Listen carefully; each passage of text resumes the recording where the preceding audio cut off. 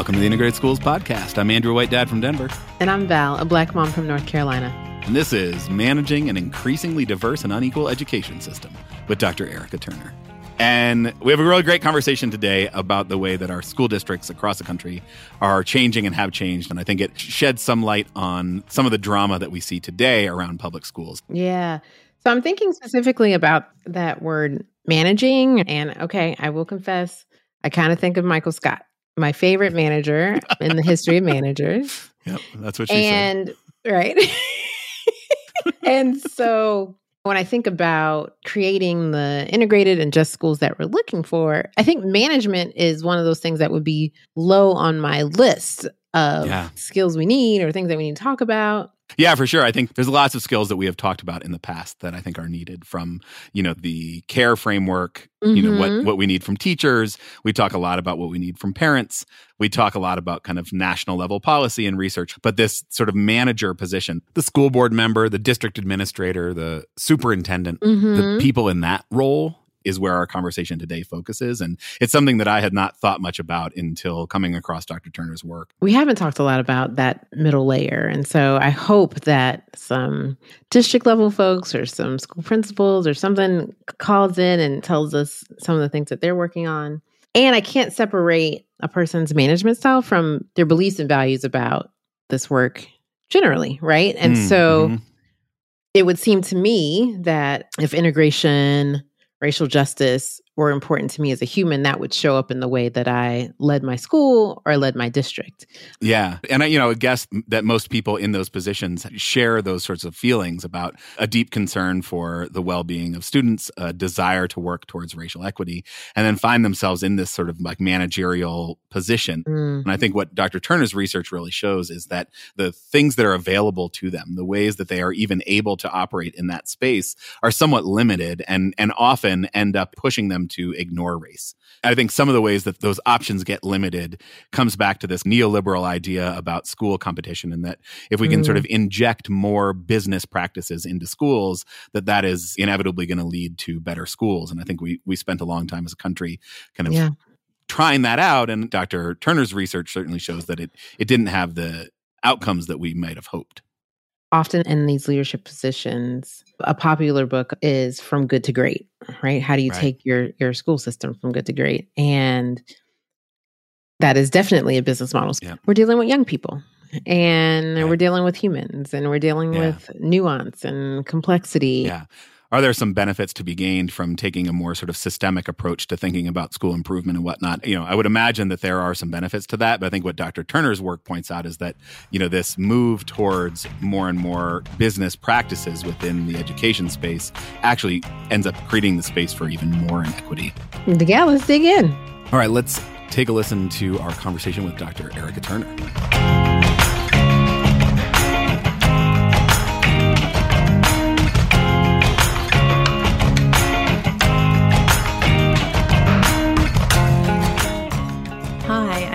Turner. I'm an associate professor of educational policy studies in Madison, Wisconsin, and I'm a parent of 3 kids, a 13-year-old, a 10-year-old, and a 3-year-old who are all public school students, which influences my work quite a bit. I'm also a native of San Francisco, California, and I think about that and my own experiences as a student there as very much also shaping kind of the questions I ask and the interest that I have in the research that I do. That's great. How did you find yourself caring about education policy and particularly race and equity questions about education policy?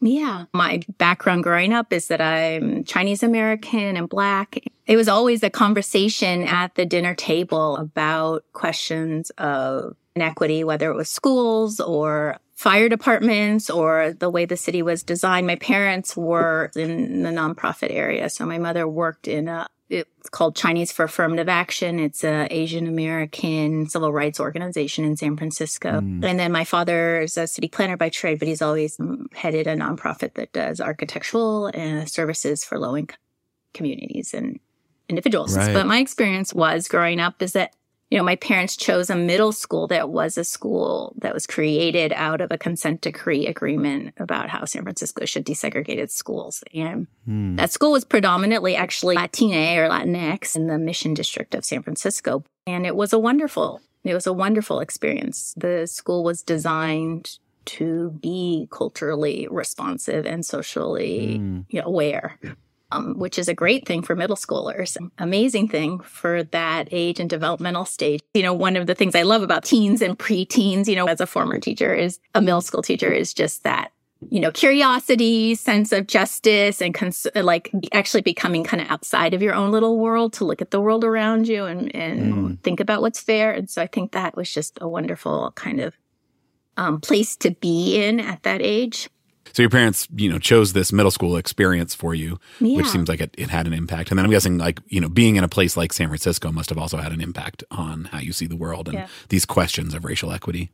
I was really interested in why a place like San Francisco, it just always puzzled me. Why is a place that says it's so progressive and believes in these questions of racial equity, or purportedly does, and then, has schools that are segregated or schools that are tracked. So that has been kind of a question that has laced through my work and related to that, how people make sense of what racial inequality or racial justice is and how that shapes kind of their decisions and actions. I was cheering because as a former middle school teacher, literally we're the best people on earth, first of all. 3 cheers for middle school teachers. Oh, absolutely. Second, I really wanted to shout out your parents. I think that's really important for our audience as well, to know that the conversations that they have or the ones that they are avoiding do have an impact, right? And so how do we gain the courage to continue to have these conversations with our young people? So shout out to your parents as well. Yeah. So we've talked a lot on the podcast about parents and caregivers. We've talked a lot about teachers and students. We've talked about kind of big societal level factors that impact education. And we haven't talked as much about the sort of folks in the middle, the district level school board members, superintendents, administrative policymakers at the local level. And you wrote a book called Suddenly Diverse, How School Districts Manage Race and Inequality, that really focuses on those people, those levers of power and the decision makers at that level. I wonder if you can talk a little bit about, why Suddenly Diverse. What did you set out to learn? You did an ethnographic study of 2 towns in Wisconsin. What was the goal in doing that, and why focus on that kind of level of decision maker? So the book is about how 2 medium-sized Wisconsin school districts, they kind of in their everyday policymaking and decisions try to address their changing circumstances. A large piece of that is school populations that are increasingly diverse, racially diverse, but also increasingly unequal. And that's just kind of what our society is right now. It's more unequal than it's ever been. It's also more racially diverse than it's ever been. And so I look at in these 2 districts how they understand these changes that they're going through. Not only are their student populations changing, but the accountability pressures are stronger. The resources are fewer in many ways. And what I find across the 2 is that they go towards kind of more corporate and entrepreneurial approaches and models that are familiar, right? Accountability is a kind of corporate accounting model of how to address problems. And the other thing that they do is they try to market their diversity. And so this idea of kind of serving the customer right, it's obviously a logic of a kind of a choice or market model of schooling. When money follows kids, as it does in all of these kind of market-based systems, it does create and exacerbate competition for students. So we have these corporate approaches to dealing with changing student populations and increasing inequity. And it's really the district level leaders who are turning to these more corporate approaches, right? And I guess, from reading your book, it seems like actually part of the reason we probably haven't talked so much about these mid-level power players is somewhat intentional, that those people are viewed as kind of like bureaucrats doing a job, but that there's not as much sort of influence at that level. And I think you really kind of destroy that a little bit, talking about kind of the power that exists in that place. Yeah. I mean, I'd become interested in graduate school. I worked on a different project about folks in that area, and people talked a lot about organizational change and the organizational factors that were shaping decisions within school district offices.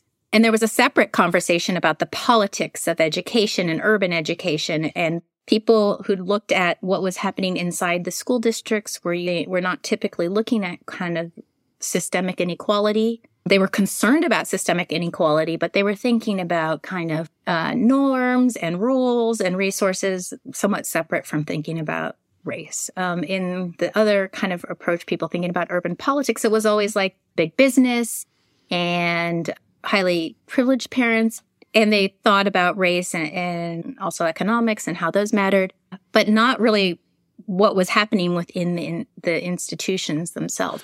So it sounds like conversations about race, racial inequality, to the extent they happen at all, are sort of like relegated to the folks who are thinking about urban politics, city council, the mayor, these kind of folks that are concerned about schools, but also economics and business interests and that sort of thing.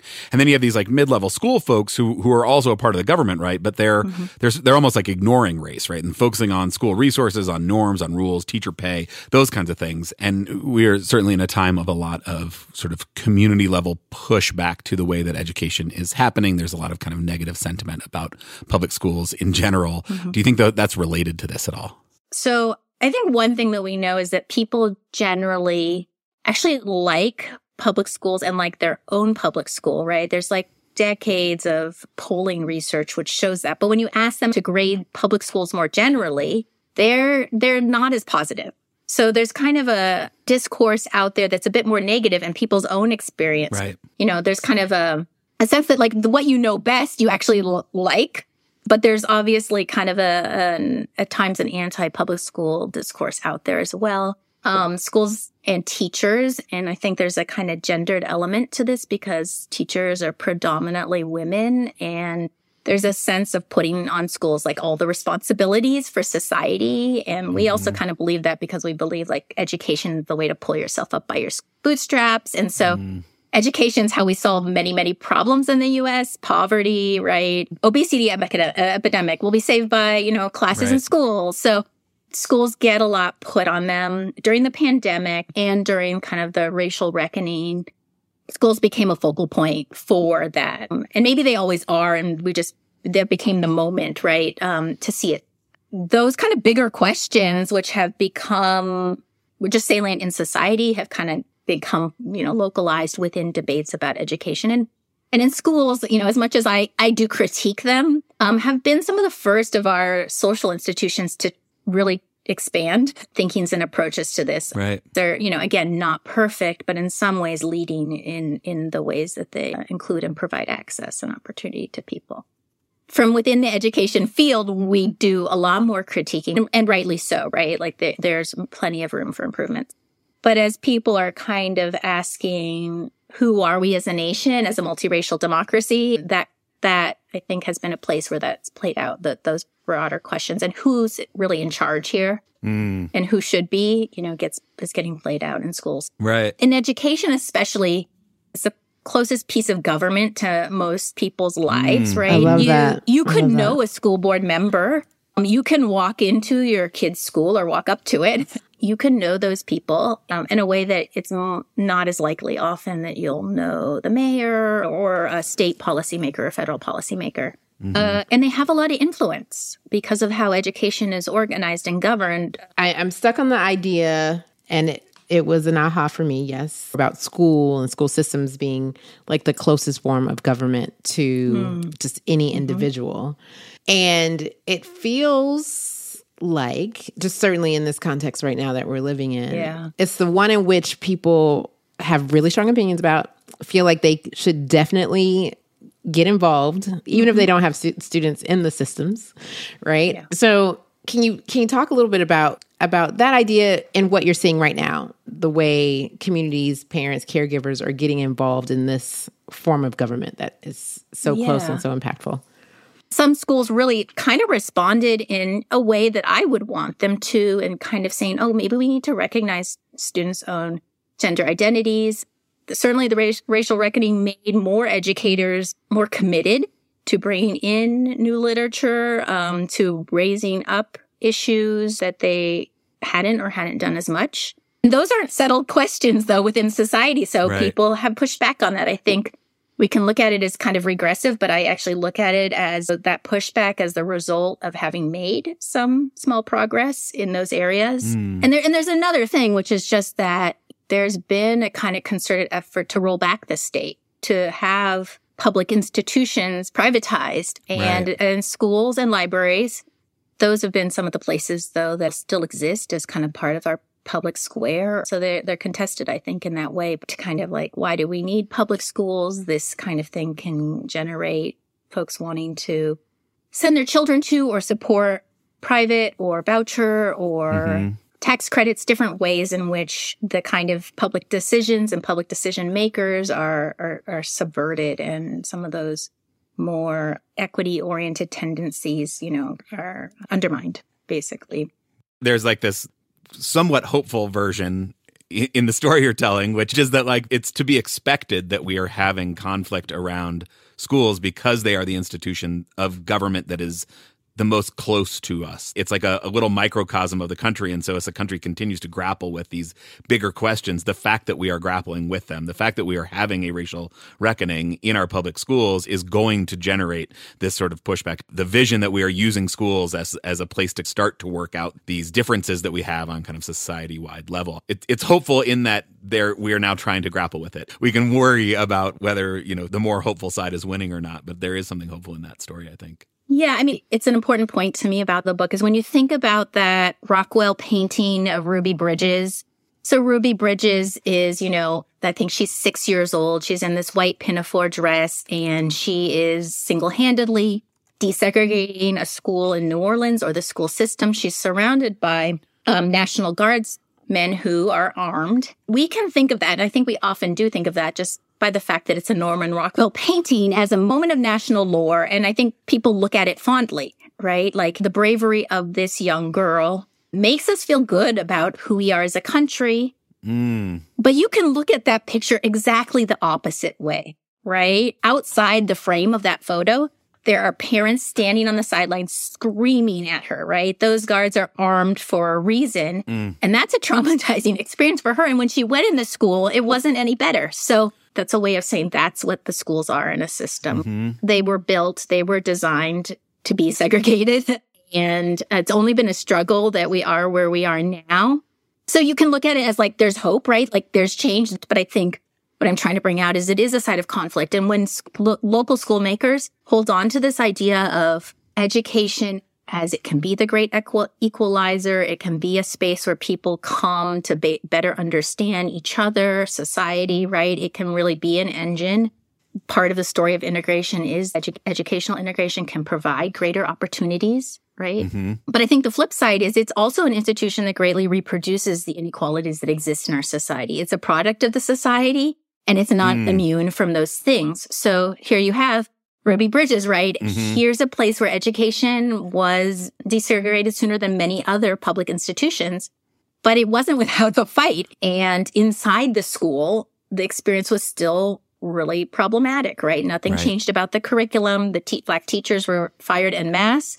And this is just what happens all the time, right? And I guess it's in the context of this sort of, site of conflict that these kind of school district decision makers are making their decisions, right? And the book sort of gets into the challenges that they run up against. Can you talk about that? So I think a lot of times what happens is school district decision makers, they see like, okay, here's an issue. Just at a very basic level, we need more bilingual books to make reading accessible to our multilingual student population. Let's go buy some of these books. Let's also find books that appeal to and represent the backgrounds of our increasingly diverse student population. And then, there's limited budgets, and some people don't like the messages in those. And so then there's this backlash, right? The school's basically trying to do something that's good, that kind of speaks that part of schools that we imagine that they sometimes achieve of being spaces of multiracial democracy, right? Where everybody has an equal recognition and place and resources, right? As an equal citizen. But they quickly run up against the fact that in many ways, schools still operate according to the existing systems of power. Right. So who still is in charge, who has influence in schools is still in place. So often they may capitulate, or they may kind of roll back the commitment. It doesn't even have to be a lot of people, but once people's minds start going in this direction, they start saying, well, what if all of the, parents who can afford to do so leave our school district and then we'll have no money to serve the students that, we're really committed to serving because we believe in educational equity. So, that is just a dynamic that you see over and over and over again. Yeah. I would say that oftentimes the number of parents they're concerned about leaving is actually pretty small, but I think the concern is a real one. And people use it also to their advantage. So I have seen many parents go to school board meetings and say, if you don't change this thing, bring back tracking. They, of course, don't call it tracking, right. But bring back these classes for my kid. You're talking about white parents. White or privileged parents. Yeah. Sometimes they're just wealthy. They want the resources that they either feel entitled to or have access to. So they will threaten to do it. Whether they do it or not, of course, we don't always know. Yeah. Can you dig in a little more on this idea of white flight? Because there's a way in which it feels like so much of our education policy currently is based around the fear of white flight. That we will push for things that maybe are steps towards equity, but then they run up against this fear of white flight. So puts a box around what is imaginable that you could achieve because of this fear of white flight. And it seems like the story is told that, we had Brown v. Board. We sort of eventually started through the force of litigation, forcing schools to desegregate, and then we had white flight. And it feels like in your book, you talk a little bit about that's not exactly how the story played out. That there were these other sort of societal level factors pushing in, like this. The suburbs did not emerge solely because of desegregation efforts. Yeah. Can you talk a little bit about kind of like white flight and how real it is, or how prevalent it is, or how directly tied it is to simply the acts of racist white parents? Yeah. Outside of education, the study of white flight, has shown that there certainly are a lot of factors that contributed to the exit of many, especially middle-class white people, into the suburbs. There are many factors in it, but we see that movement even in places that didn't have school integration efforts. Right. Many people wanted to move to the suburbs. Jobs were moving to the suburbs. The highways made it more possible. That's where you could get a subsidized house if you were white. Right. So you could afford a bigger space for your child and kind of live that American dream. Not everyone could take advantage of that. At the same time, it's not that schools were inconsequential to that piece, whether it was efforts to desegregate city schools, or suburbs could also use their schools to appeal to families. We've got a brand new building. We have, fancier equipment. We have a kitchen. Yep. Yeah. A kitchen, yeah. right. We have AP classes. We have these amazing sports fields that the, city schools cannot afford. That's kind of how it looks today sometimes. So it's a complicated relationship. Mm-hmm. But I think there's reason to think that white flight, such as it was, would have happened and did happen in places even where there wasn't school desegregation. And so in part, what I want people to think about through the book is that there was this larger set of structures that was reinforcing these behaviors or allowing for them to happen, for some people to move and others not. I mean, I certainly think there are plenty of people who also wanted to stay where they were. And at the same time, cities were being disinvested in terms of the resources that were being put there. Mm-hmm. Not like everyone wants to leave the city because it was such a horrible place. Right. But it was just harder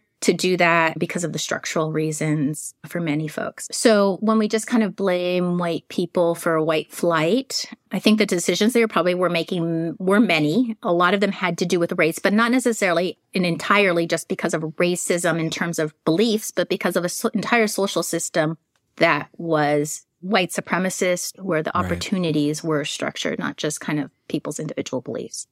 Right. So efforts at school desegregation may have, played some contributing role in some families leaving cities and moving to the suburbs, but there were many other factors happening at the same time. And it seems to me like the ways the educational system currently fears white flight is tied to this kind of fear of individual white family preferences. And we've kind of ignored this more structural look. Yeah. It's funny because I think a lot of parents think the schools are so in charge of things and I don't have an influence. But when you talk to a lot of principals, teachers, people inside schools, they're really scared of parents. They're especially scared of wealthier and white parents. Right. Everyone's kind of a little bit intimidated by and thinks the other one has the upper hand. Mm-hmm. And one way I think that educators deal with that is they kind of say, oh, they're all just being racist. And their people are for sure using their power and their privilege to get what they want. Mm-hmm. But to me, it's always important, where do we kind of identify the problem? And one thing that happens is if you identify it as just those racist white parents, then you don't try to address the larger structural system that gives those parents more power than low-income parents or parents of color, immigrant parents, right, who aren't going to threaten to move to another school district. And if they did, probably that wouldn't be seen as a problem. One less needy kid that we have to try to spend all of our resources serving. Yeah, something like that. Or just even like, racism is that having white kids in your district is a kind of sense of legitimacy. Mm-hmm. So that's where I want to kind of a little bit intervene in the conversation. And it's not to say those parents aren't racist in the sense of having racist beliefs. They're certainly using power that accrues to them or influence that accrues to them based on their race. It's not, that isn't problematic. It's just kind of where are we training our attention to, and to the exclusion of what other kinds of problems and concerns. Right. I'm just thinking about how do we mitigate these feelings and concerns about these threats? Like, what have you learned from folks who, in the face of these threats, say, we're still going to press forward? So for these two, urban districts that I looked at, kind of how they understood it, because they were using a white flight framework of what was happening, is they needed to market the diversity of their schools to these families. And I think, in general, saying like, we are a multicultural district, we value these things, it could be really positive. But because, and Maya Kuchiara and others have written about this idea that they want certain students and families to maintain, and it's what appeals to them as opposed to valuing the people who are actually in the school district. Yeah. So for one of them, which I call Milltown, they kind of said, we need to market this. This is what businesses do all the time. They say what's good about their school system. So it was kind of coming from a sense of like, diversity is a positive thing.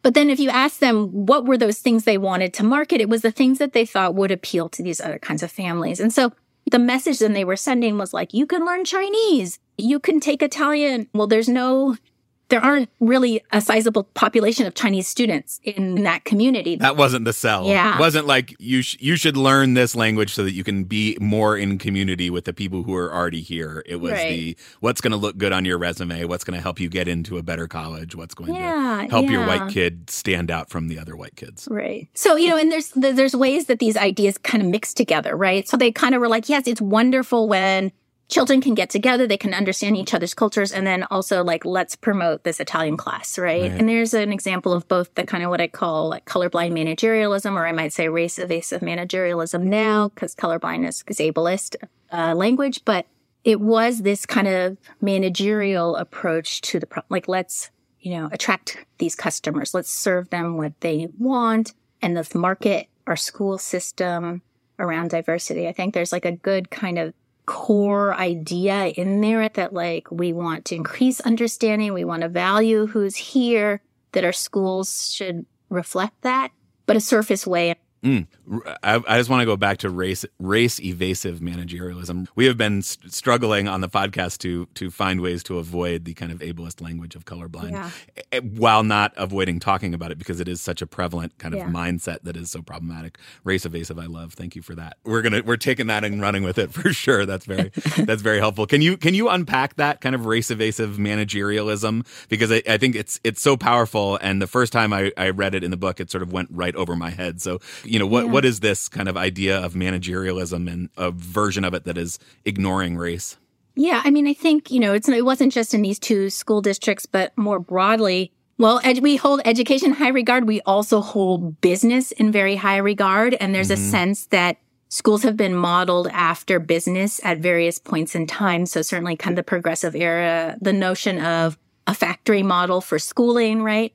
Well, now I'm arguing in many ways that schooling is being modeled off of a corporate or entrepreneurial version of business. And the idea is that business does things right. And schools as public institutions don't. But if we made schools look more like businesses, they would be more efficient and they produce better results, right? And so, accountability is an example of that, right? Let's just set our goals, make them really clear, measure our progress, and then assess, have some consequences if we don't do that, right? So that's a business approach. That's a kind of accounting approach.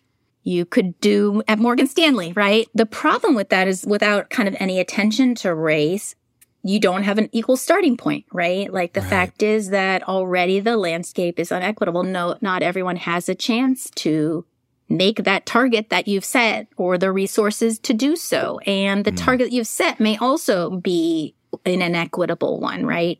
Who gets to choose what that target is. And you're just setting up that system and you're not touching anything else, right? So they'll say like, our students, of color, our English language learners are not doing as well. Let's look at the data. And as a school board, it's like, let's have all the principals come in and give us a report, how they're doing, what their progress is, what are they trying. So, I often tell the story of in Milltown, I went to the school board meeting and they had decided they were going to bring every principal in. And they started with the principals of the schools that were the highest poverty schools. It was done in a kind of a way that was like, let's support the principals at these schools. They're really important and we need to be paying attention to this. So the principals would create these reports and the school board is like, you have the highest poverty school, this is really challenging. So here they were like pointing to these problems of poverty as being really intense. You have students whose first language isn't English, but they're being tested in English. And then like, so what are you doing, and how can we support you? They had identified all these problems and their solution was totally detached from that. Like, we'll just keep looking at the data. And it was like, for me as an observer, I'm like the only person sitting in the school board meeting that day. It was just really like, what just happened? It's so boilerplate to do what they just did. And it's not like I'm against looking at data. I'm a researcher. That's kind of what I believe in. Right. But the school board members felt really good about this. Like they're doing something, they're supporting the school. The school felt good that they were doing something.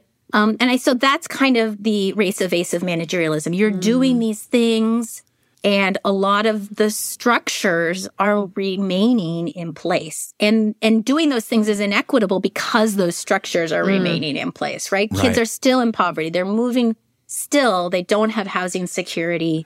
You're testing in a language they don't speak, right? So what that race evasive managerialism does, it allows educators to negotiate that tension. Right. That we are working towards equity, which is, you're not doing this job really for the money, right? Right. And so they do believe in that in a way, right? But at the same time, this race evasive managerialism, I argue, allows them to feel like they're doing something without really confronting those structural and political challenges that they face. Right, you wrote the data use seemed to play a crucial underlying function of demonstrating the efforts and the legitimacy of district leaders rather than providing a real solution to inequity.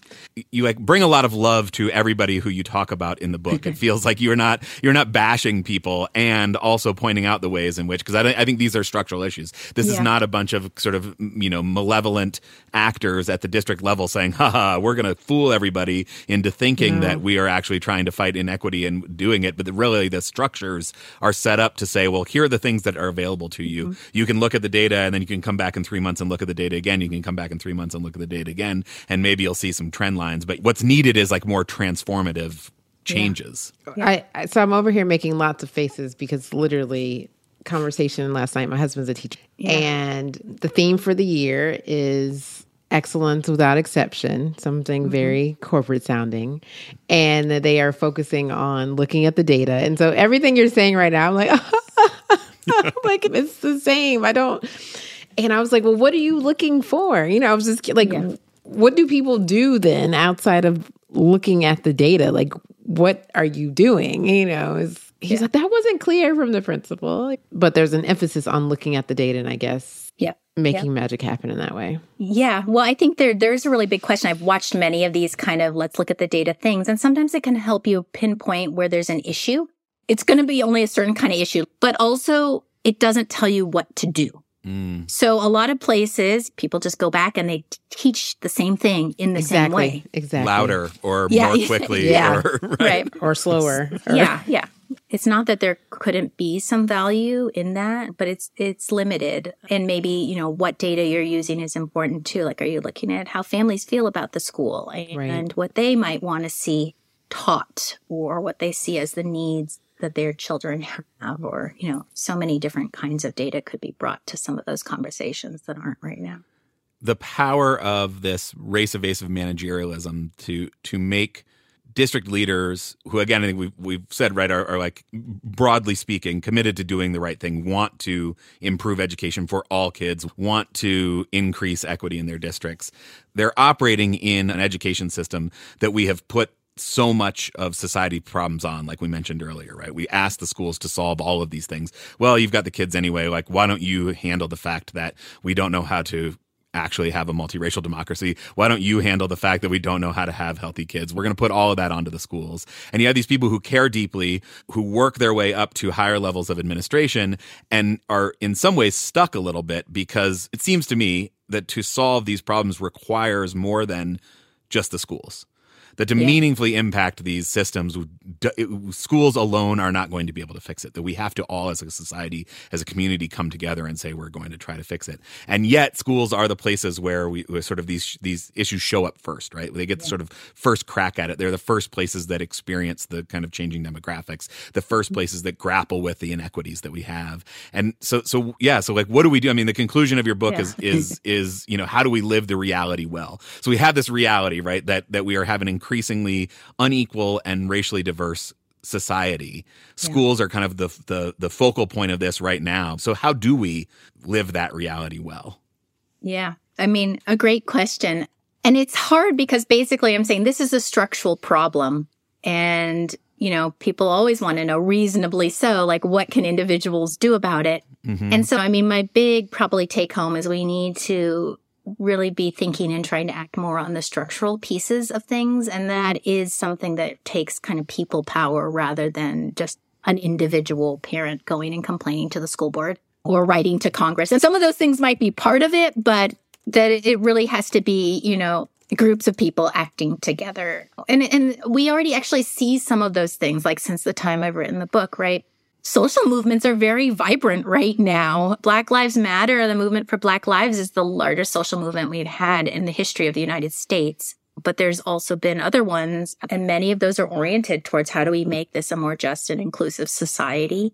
Yeah. So kind of join a social movement sounds like maybe not so tangible, but social movements happen, from people organizing, right? Talking to your neighbor, having a conversation about how can we work with that other neighbor, to do the next piece of things. So coffee conversations, book clubs it just can't stay at that point, right? It has to keep building. Mm-hmm. No, it seems like integrated schools, we're trying to build a little movement here. I mean, I think that the other thing that feels powerful from the book is being able to recognize it, because I think there is such power in the appeal of this race-evasive managerialism and the appeal of feeling like you are doing something, feeling like we are making progress. There's such appeal in sort of feeling that. And so I think that the more we can look honestly at the ways in which that is actually just keeping the status quo, is, the ways in which we are limiting the view of what's possible to anything that won't piss off the white parents.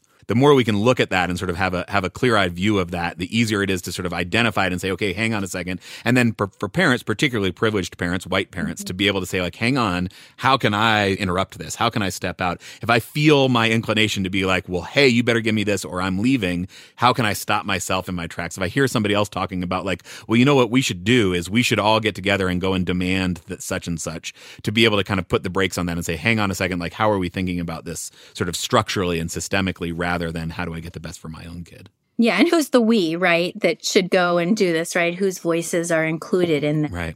I think that it's really true. We can even see some kind of sense that has changed, right? So, I wrote the book and then Donald Trump was elected president. And I think it was kind of like, is colorblind or race evasiveness the problem? Or is it just blatant racism and white supremacy? Right. Fair, and I think, fair question. One important thing is that race evasiveness, it lays the foundation for the return of more explicit white supremacy. Because what the race evasiveness says is racism isn't really a problem, or it's a very minute problem, right? It's a few people over there. It's not how we are organized structurally.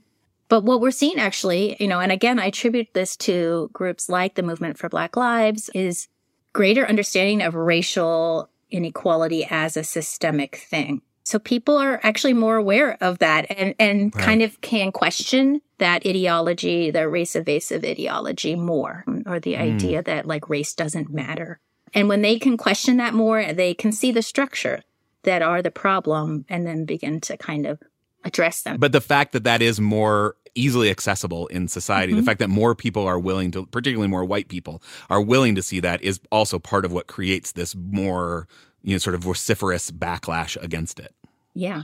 And in the movement for Black Lives, I think is great because it's also been intersectional. And so their analysis and the way that they talk about it is how these different systems can work in sync, right? That patriarchy and racism or white supremacy can work together.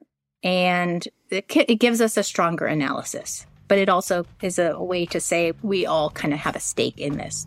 Right. We all have a stake in it, and we all have a role to play. I mean, I think it is true that it is a systemic issue and that we have to fix the system, but I think it's also true that we are the system. That can't give us an excuse to say, well, it's just the system, what can I do, and throw up our hands. That we make up the system. The system is responsive, particularly to more privileged people, and so that gives us a sort of certain level of responsibility to try to shift the system. Maybe that's what we should expect, is that the system will work like that unless we do something. Right. Yeah, to your point, we're the system, we can do it otherwise. We're the system, right. Feeling grateful that your kids get to have these conversations with you all the time. I'm sure that your dinner conversations are amazing about these particular topics. So if you are boarding any young people, I have two. And I can send them your way. Yeah. Got any extra space? Yeah. That's right. We can do an exchange. Does take a community. We can have those conversations. We can do an exchange. Sometimes they rather talk to someone else's parent than their own. Exactly. For sure. Awesome. Yeah. Yes. Well, yeah, deeply grateful to you. The book is great, though all Thank the work you. you've done has just been so helpful, certainly to me. I know lots of people who have been really influenced by your work and grateful for you coming on and spending the time and sharing with us. Thank you. I appreciate you both, and thank you for having me. Thank you.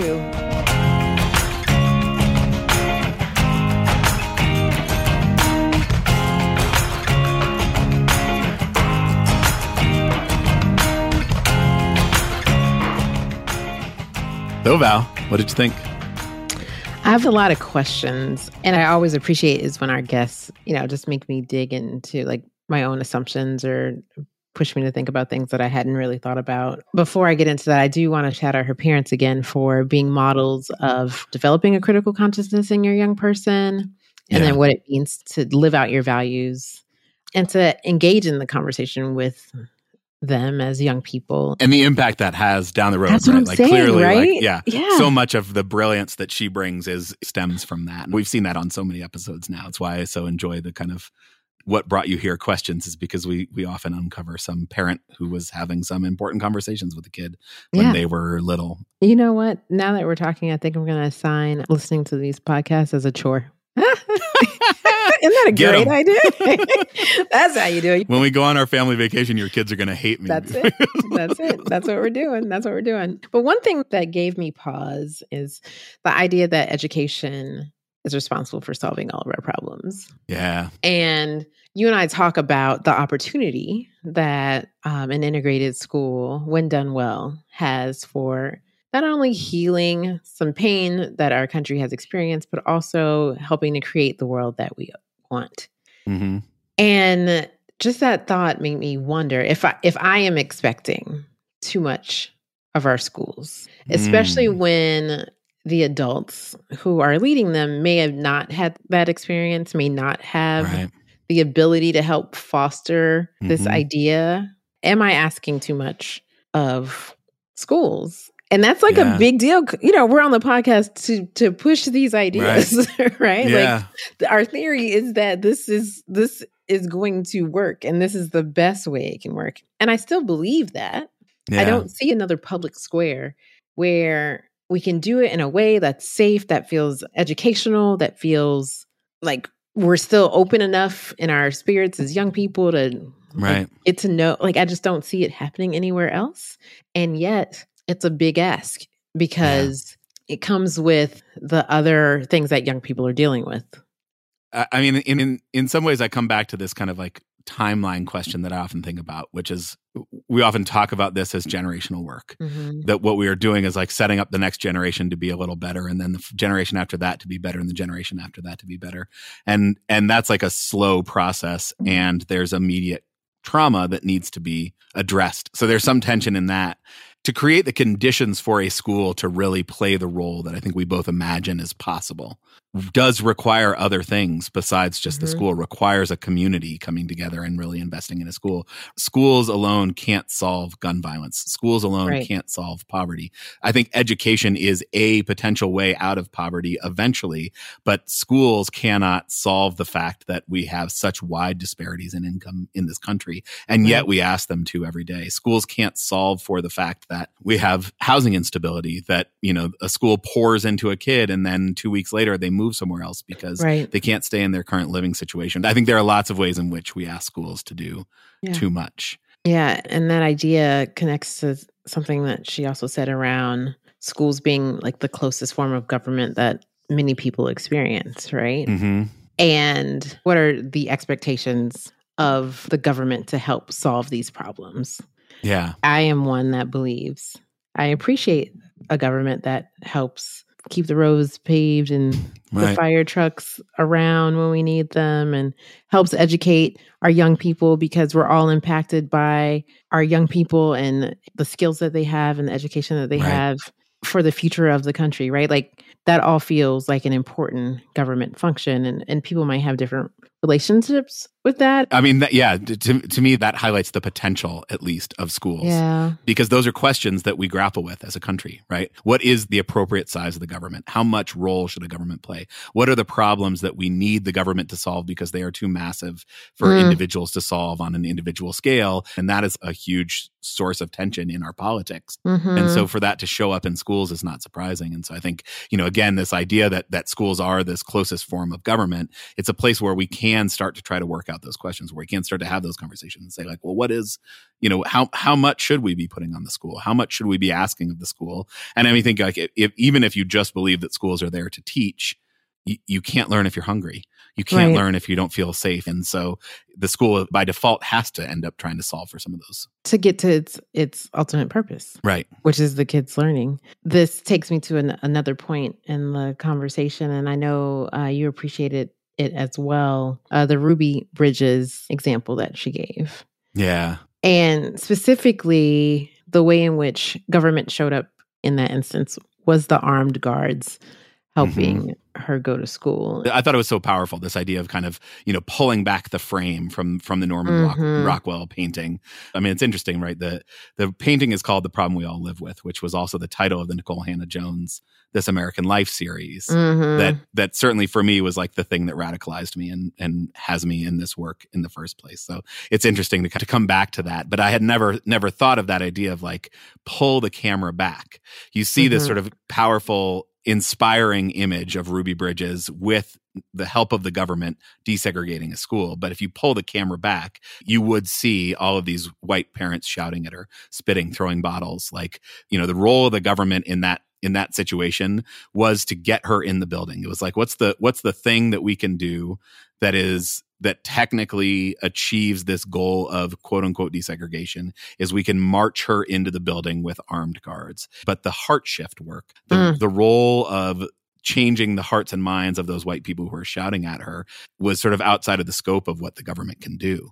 There's a way in which the schools, being the closest form of government to us, is this powerful reminder that we all have a role to play. And the government is also limited. I think there's lots of things the government can do as the best situated to do, but it's also limited. The government can make it illegal to segregate the schools. The government can't change the hearts and minds in a way that makes it more likely that school desegregation leads to true meaningful integration. I just want the listeners to know that I just entered a place of reflection, again, thinking about Ruby Bridges, and both of us have had 6-year-olds, and I cannot imagine sending my child into that situation, but knowing like it had to be somebody's child. Right. So that we could be where we are. Like I cannot even fathom like the anguish. The fear. Yeah. Talk about muscular hope. Oh my gosh. That's a lot. And you and I know the government, like these employees are still just regular people who get a chance to decide how they want to enact the policies, what policies feel important, who they will listen to, who they won't Yeah. listen to, Yeah. who they're privileging, right? And so while we talk very broadly about government action or inaction, a lot of times it's 2 or 3 gatekeepers at most. Right. At most. Yeah. And I mean, yeah, for sure they get to decide who they listen to and who they don't. And there's so much inertia. There's so much culture and expectation built in that they are also floating in this specific example, like the stream of the fear of white flight. Right. So all those administrators are operating in a system where everything is telling them that you can do whatever you want as long as it doesn't piss off the white. You can do whatever you want as long as it doesn't lead us back into the days of white flight to the suburbs. And I think one of the other things that I've certainly been sitting with since the conversation with Dr. Turner is this idea that I think our fears of white flight are overblown. That white flight was not solely a result of school desegregation attempts, but was, even happened in places where there were no school desegregation orders. And for sure, there were some people who moved out when schools desegregated, but we have so much fear in our school system. It drives so many decisions. This like, whatever we do, we can't piss off the white people. So those administrators, those people who are getting into these sort of positions of power in a school district are at least limited in terms of the thinking and the expectations of what they can and can't do. And so it is up to them ultimately. And for them to break out of this like sort of mindset of fear of white flight, I think is a big step. Is like a big ask for them. Yes. And, if I think about educational justice seeking people of all racial backgrounds, I'm sure there's some tension. Like if I do lose the white folks, then I will lose resources for the young people who will remain. And so how much of it is strategic? Yeah. And how much of it is responding to fear, right? Yeah. Because unfortunately, the resources are a tangible thing. And unfortunately, they're often tied to, I think, what was talked about in the episode as white children bringing legitimacy to a school. Right. This is a different type of white supremacy headache. It's not like the normal one. Yeah. It's not a headache as much as it's just sad. It saddens me that we still think this way and we still respond this way, and that fear is such a strong motivator. Yeah. It's easy to sort of get depressed and get turned off and feel like the options are limited, which I think is, a place where the power brokers that she focuses her work on end up also, I would imagine, feeling somewhat stuck. And then she says what they do is they turn to data. They turn to these business practices. And I thought it was interesting. Jade Adia last episode also mentioned this idea that like maybe we glorify the disruptor a little too much. We glorify the business person a little too much when we were thinking about these things that are more related to humanity and to people and hard work. But these administrators are like, well, I don't know what to do. Like, let's look at more data. Let's do some more testing and let's do some more looking at it. And the data becomes the thing that they kind of hang on to as a way to deal, I think, with this kind of angst that we've come up against. Yeah. So, this is another place where I feel some complexity around some of these ideas. I do think history has shown us that if we are not accountable to the results of Black and brown and under-resourced children, then they will get the short end of the stick. For sure.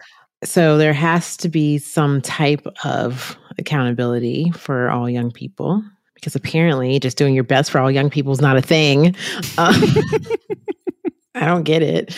But also I'm curious for you as a parent, what data would be important to you to know about your kid? And do you feel like schools are doing a good job of monitoring that data? Yeah, it's interesting. This is probably like 8 episodes of conversation about this. But, sort of broadly, I think there's 2 questions there, right? One is like, what do I want to know to have a sense of like how my kid is doing? Yeah. And then there's like the way that data gets weaponized in school choice marketplaces, the kind of competition amongst schools. And so I think that the information that we provide ends up taking this kind of outsized significance when it becomes used for that kind of like school competition thing. So setting the school competition piece aside, the things that are like interesting to me, I want to know, is my kid reading in 3rd grade?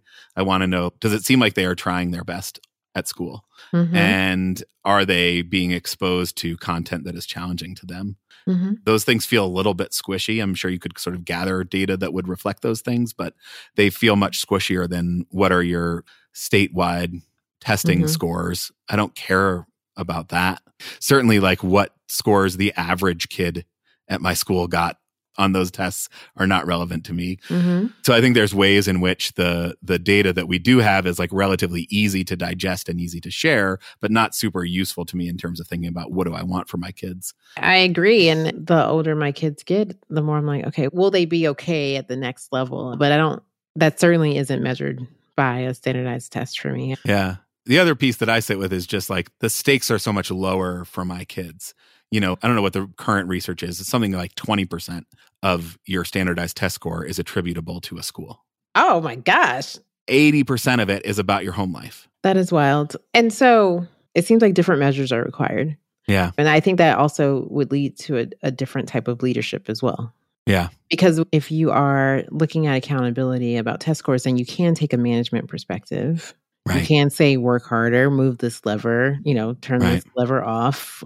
But if we're looking at different measures that parents say, like, here's what's really important to my young person and to me and my family, then maybe that'll drive some of the change that we're looking for. Right. Because the managerial approach hasn't worked. Right. Like we've been trying it and it hasn't actually. I mean, we've moved the needle a little bit.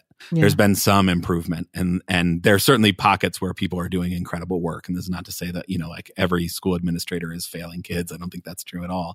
There are definitely places where this is happening, but like systemically, when we think about, broadly the education system, we have tried this approach of managerialism. And I think the fact that we have ignored race in it, we've done this like race evasive managerialism that Dr. Turner talks about is part of why we haven't actually moved the needle. Because if you're not actually taking into account people's full humanity, if you're not taking into account all the things that they are trying to bring with them into a school setting, then you're not going to be able to reach them. You're not going to be able to actually move the needle. Yeah. One thing I appreciated from Dr. Turner was I did feel like there was hope always. Yeah. I think that there's a path and that being a part of movements, because we recognize that is the way we get the change that we're looking for. And that we have to step away from just our individual contributions only, right? We can write, I can write a good email. I can, and I can push for change. But when I am in community with other people, especially ones across difference, and we're all pushing for that change, then I think the likelihood of the change happening feels more real. Yeah, that's when we start to actually shift the system, right? Mm-hmm. Yeah, I mean, I also took some sort of hope from that idea. Like we are the system. The system needs to be changed, but we are the system and we can change it. But we don't change it by focusing on getting the right thing for just our kids. We change it by linking arms, by coming together and say, what things are important to you? Here's what's important to me. Let's like work together to change the system rather than create this carve out for my own kid. Let's like change the system so that it better serves all kids. And that does feel hopeful.